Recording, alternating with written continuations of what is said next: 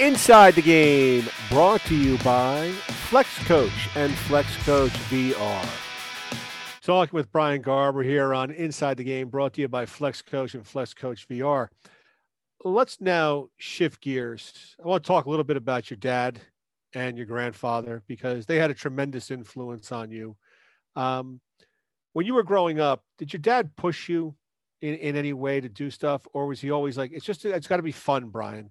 Don't do this unless it's fun. I mean, and your grandfather, he's at the pinnacle. He won a world championship in basketball as the athletic trainer to the Milwaukee Bucks. Were they very good, supportive in the way of like, hey, whatever makes you happy? Yeah, I mean, if you look at the sport I chose and you look at my father, I don't think that those two ever really, you would ever think that those two mixed, right?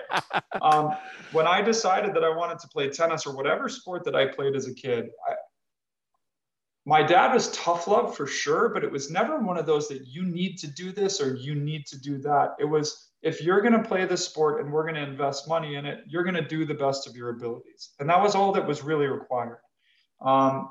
If I was getting out of line or I was not paying attention or I was jeopardizing tennis on the weekend or a practice for social things, and it was never a, you need to stop and change that. It was more of a, hey, the guys that are beating you and the guys that are better than you, they're a little more focused in these other areas. If you want to be as good as them, commit the time to it. We're committing to you financially and things that we're spending a lot of weekends. We don't want to be at tennis tournaments. We don't want to be stuck in a hotel somewhere for, the whole weekend. For sure. And I remember I had a bad attitude one time in tennis on the court, a couple times, frustrating sport being individual. And I remember my mom and dad said, you know what, next tournament, you can find a way to get there because we're not going to come watch that kind of thing. So it was never like the pressure of you need to win, you need to do this. It was you're going to be accountable. You're going to be responsible for yourself. My father was big on equipment. Your equipment's going to be ready every day. Your bag's going to be organized. It was all those little details more. I never had to be told to work hard, and I think that was just from growing up and learning and seeing what my dad and my granddad did. And my mom on the other side of it in her fields of work. And it was, you're going to work hard and you're going to do your best. And that's all we ask of you. I never got yelled at for losing. Not one time in my life. I got yelled at if my effort was poor or my attitude was poor. Did your grandfather come watch you play? Yeah, quite a few times. I actually got lucky my freshman year in college. We played fall invitational at Marquette. So he actually got to see me play a college match, which was great. He had a harder time getting around and traveling later on. So that was really awesome to get to be in Milwaukee and be there, and both my grandparents getting to come watch. That was a pretty cool moment. Did he have any good like nuggets of advice for you at all? Did he ever say, being a grandson who's now a collegiate athlete, and his background, always has fascinated me, working with Oscar Robertson and Kareem Abdul-Jabbar and winning that championship in Milwaukee. And this year, the Milwaukee Bucks finally win a championship almost 51 years later. Did your grandfather ever say, hey, Brian, these guys would do this or these guys would do that. Maybe you should look to do this. Or was he more supportive and just, hey, just get out there and do your thing? I would say the biggest thing that he left on me, which is a funny one, is he was a big chip on the shoulder guy. And every time my father picked this up from him, but I'll never forget the first time he watched me play, my granddad, he pointed out to me the type of cars that all the kids' parents were driving that I was playing against at a tournament. And he said, you look at that and you remember that. He said, that ain't you. He said, you're tougher than that kid and remember it. And it was one of those.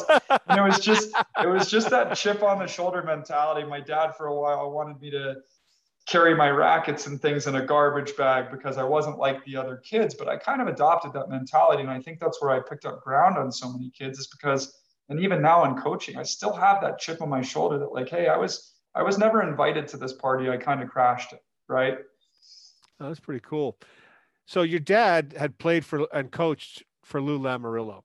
Did you ever get a chance to talk to Lou about anything when you were growing up as a kid? Did he ever give you any advice as an athlete?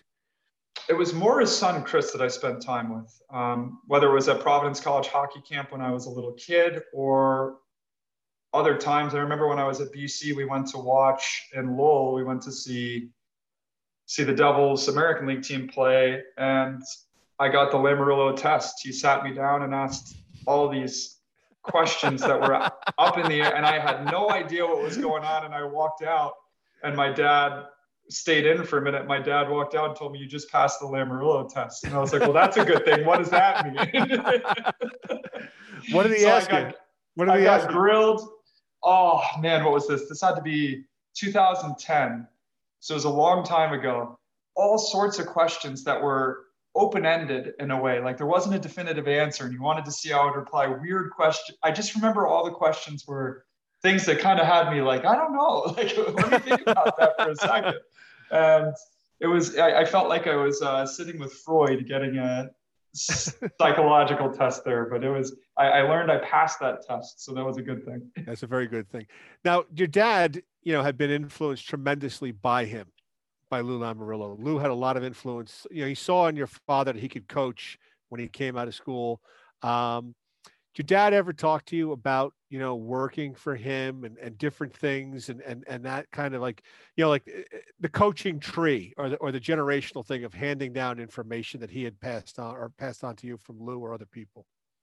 Yeah, it's incredible because I got to see it interpreted in two different ways where I got lucky enough. I went and coached college tennis at University of Alabama, Huntsville, while my dad and Kurt Kleinendorf were there coaching the men's hockey program. Yes. I sat in an office right next to the two of them, and I actually lived in a house with the two of them. And I look back on that year as one of the most, if not the most important years for me deciding I wanted to really become a coach. Because at the time, I like being a coach. It's great.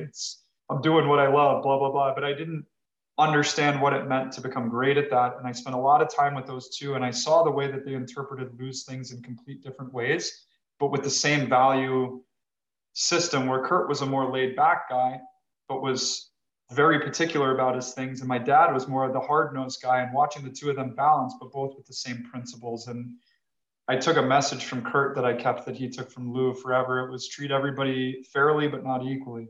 And that was something that I took from those guys. And I didn't understand it fully at the time because in my brain as a 24-year-old kid, it was, you treat everybody equally. And it's like, there's a kid with more ambition and a kid who's willing to put in the hard work that you're going to spend a little more time with than the kid who's there for the practice hours. Right. And that's not a bad thing. You're treating them fairly both, but one guy is getting a little bit more than the other. And that was a big thing I learned from those guys. It's all on the lines of that person wants to put in the effort and be better. So I'm going to go and I'm going to work with him or her because they want to be better. But this person over here might have all the talent in the world, but doesn't put that effort in. So why am I going to treat this person equal over a person who's working hard? That's really what it comes down to. It does. And little things like, it's funny, I have the beard going right now. If my father saw me, he'd pull the Lamoriello on me. Throw a razor at you, right? Hand me a dollar bill and tell me to go buy a razor. And I'll never forget, this is a funny one, going to hockey. As a kid, when the Thrashers were in Atlanta, they were playing the Devils, and my dad and I went up. That was another time with Lou. And we went up and got to sit in the box with Lou, and my dad had a goatee at the time. And I watched that happen to my father, who was a grown man. I watched a dollar bill be handed to him and say, here, go buy yourself a razor. And I remember seeing that, and I was like, and my dad just put his head down. And I was like, man, the guy still owns him. Yeah, it's a very, I had the pleasure of producing, working on the production of the games for the Devils for years. And Lou had a media team for us. And I remember him pulling me aside one day in the hallway saying, I'm going to rely on you, Randy Valashek, and Chico, and a couple other guys to pick up the slack if we're losing in this game. He goes, but we're not going to lose in this game. You understand? We're going to win. And it was I knew where he was coming from. You know what I mean? And other guys on the team that didn't have the Lamoriello experience going to hockey camp for all those years were like, what's he talking about? I said, I said, you have to have gone through it to understand there's only two things in Lou's life, winning and misery. And that's it. That's right. And he doesn't want to lose. And he wants to be able to put this, he wants to beat Neil Smith and the Rangers media team. And the way he did it was there was a whole system in place. And that's the way he did it. And we were very successful under him. And that's what I remember your dad telling me that story of him going to Atlanta and I had the same thing happen to me in the hallway another time, I didn't have a tie on and I had a suit And Lou just looked at me and he said to me, he goes, "Do you want a tie from inside?" Because he goes, "You can't walk around the building like that." I'm like, "Oh my God!" Like, I mean, and you're kind No, of like, "Oh, it's very funny," but there's a system in place, and it, and it and is. and and and it's interesting. Like your father and I have talked about it, and I think he's passed it on to you. There are certain tendencies, there are certain things you do in order to be successful. And if you do these things, you will have success. It may not come today, it may not come tomorrow, but you're building that process to be successful. And very few people ever really understand that process. And with There's Lou, that's what he does. Yeah, and it's funny, I had never met a single person in my sport who was that way. And I spent some time with Yvonne Lendl at a coaching forum with all the US national coaches. And I said, wow, that's the first guy I've ever met who reminded me of that. And it's funny because Lendl's a big hockey guy. Yes. And he and I sat down and talked for a long time, and I learned so much for him because everything that he was teaching me was just reaffirmation of things I learned from hockey from my father through Lou, right? So it was there's one guy out there in my sport that's like that, and it's worked out pretty well for him. So I said, okay, this is a path that I can follow as well. What did you learn from him in that talk? Let's go there for a minute. I mean, that's kind of interesting. That's a noted guy. He's very successful in the tennis world. He did have to overcome a lot of things to win, but he was very focused on what he had to do. What'd you take away that first meeting with him? So one thing that we talked about a lot is preparation was everything for him, and preparation was so many more things than what people think of as preparation. Where before tournaments, before this, he was working with Andy Murray, who was 3 in the world, but had never beaten the big guys at the majors. And they needed to win 7 matches to get there. And he said he used the whole 2 weeks to prepare for one of those guys in the final. Like, this is what we're going to do. We're working towards that. The other thing we talked about in my sport, there's something a lot of coaches use, they call shot selection, which is what you receive, what choice you make to go back. But I had a conversation with him. I said, I hate that word because I don't think that there is a selection. I think what you receive determines what you give back, pending the person. And we had a great talk about that, where if you become efficient in every shot on the court and know what's yours and what isn't, there's never a selection to be made. You've already prepared yourself. There's no thinking involved. I receive a ball here. This is where that ball goes. I receive this. This is where that ball goes. So we had a preparation in a sense of all encompassing, like, everything about his day was preparing for tournaments. And that was the smallest detail to the biggest. What time am I practicing today? Why would I practice at 8 in the morning when I go play a tournament? The earliest I'll ever play is 11 a.m., right? And you run into that all the time. You have people practicing 8 in the morning, and a pro player is never going to hit a ball before 9:30 ever. So it's like all those little small details of like, what's the purpose of why you're doing that? Does that prepare them better for the tournament or not? And nailing that down and basically making your whole structure of why you're doing something preparation for what you're going to do. Because a lot of times we get lost in my sport and we practice to practice. We don't practice for purpose, right? And he was a big guy on purpose and preparation, and those two things. It was almost like a light went off, and I said, okay, I'm not wrong in these areas, because that's how I felt about it. But I needed somebody in the sport who had the success that he had coaching and playing to give me that back. So I was like, okay, I'm on the right path. It was almost like a reaffirmation of my beliefs more than anything, and with some better details in there that I hadn't learned yet. Do you still keep in touch with him and talk about those things? Do you discuss that with him from time to time? You know, if I see him, we always chat. We don't have a phone connection like that. He's a busy guy. He's actually got a daughter in Alabama, and he's golf. And wow. So now he gets to see a complete different individual sport. And we talked about the differences in those. And that's even funny, where you'd think golf and tennis, a lot of similarities, and it's incredibly different. And so we bounced ideas. I wish, and the next time I see him, we're going to do a number exchange and make sure we do. Because I hope he enjoyed talking to me, because I really got a lot out of talking to him. For an elite guy like that, you know, and you see the success he had over the years, and the way he now, how does he pass that on to the next group he's coaching? You know, sometimes elite players don't make really good coaches. You know, they struggle because everything came easy for them, and the way they saw the sport was different. But how does he able to take what he was able to do and transform that and pass that on to his people he has, or the young players he has? I think it goes back to the preparation thing. He was also one of those guys that it took longer for him to get to the top than the others. I think he had to struggle a lot more than the other guys and kind of found what worked for him perfectly, which was what we were talking about, being more prepared than any guy out there. So I think just that knowledge alone, passing along to other players, younger, top five, and those guys, that a lot of guys make it on just talent in my sport. And then they get there and they kind of plateau and they can't go anymore. And when he grabbed Andy Murray, that's kind of what happened. And then all of a sudden, Andy Murray starts chugging and chugging and chugging because he learned how to prepare himself properly for what he needed to do. And you're right about that. There's countless examples in my sport of players who are phenomenal that go into the coaching role and fail miserably because, like you said, they can't level with a player on why they struggle in certain things. And I've spent a lot of time with multi Grand Slam champions who it was like, why do you feel pressure in that moment? Because it's a human reaction. Maybe you didn't, and that's why you won so many Grand Slams, but we're trying to help this player with this problem. And they have a hard time leveling and understanding. And I think that goes in most sports, right? Like if you look at a Bill Belichick or you look at like somebody I look at, John Cooper, somebody who didn't play the sport at a high level, but had to go through so much more to learn the game inside and out to be able to get to where they are. It's, I find those to a lot of times be the best coaches, but there's always guys like Lendl who had to really work for what they got, and those ones tend to be okay. Your dad talked about Chris Evert to me a little bit, and you had some involvement, I think, with her.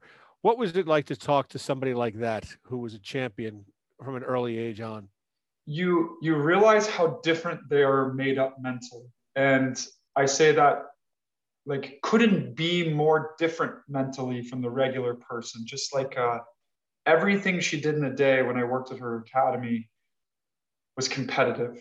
Well, that academy's girl made a final, why didn't ours, right? And it was like every ounce of everything. And she would even come talk to some of the girls I was working with from time to time, and it'd be like, and that's one of the ones I was saying, why do you feel pressure? It's like, because they do.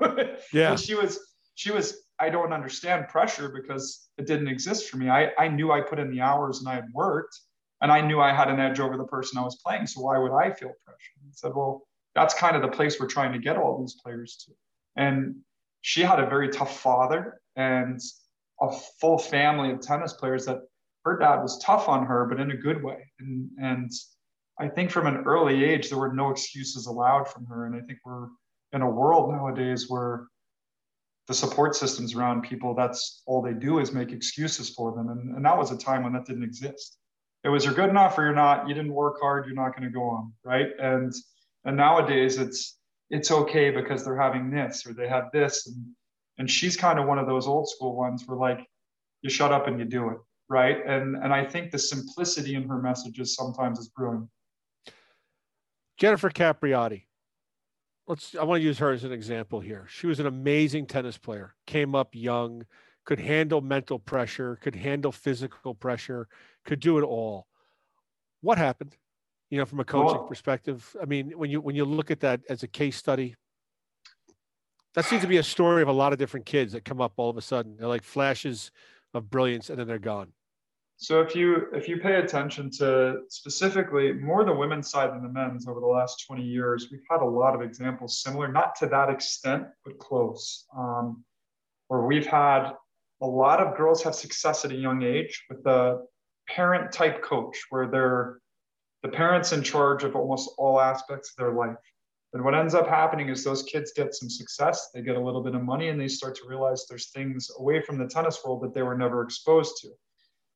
Things tend to go off the deep end there, and a lot of them grab it and get that career back at 26, 27, and she kind of did, but still had those demons from it. And that goes back to what we were talking about having well-rounded kids. I think when you do that protecting them kind of thing, parents haven't learned from it. That's one thing I'll say. Parents haven't learned from it. And I worry a little bit about a couple of these young ones having success now that I hope that path isn't there for them. I hope the support system's making the right decisions for them. But a lot of times these parents have a hard time giving up that control of their kids when they get to the age where they start to think for themselves. And I think that was one of the things that happened with Jennifer. And I think giving a 20-year-old the keys to the world is tough. That was segment 4 with Brian Garber here on Inside the Game, brought to you by Flex Coach and Flex Coach VR. Inside the Game, brought to you by Flex Coach and Flex Coach VR.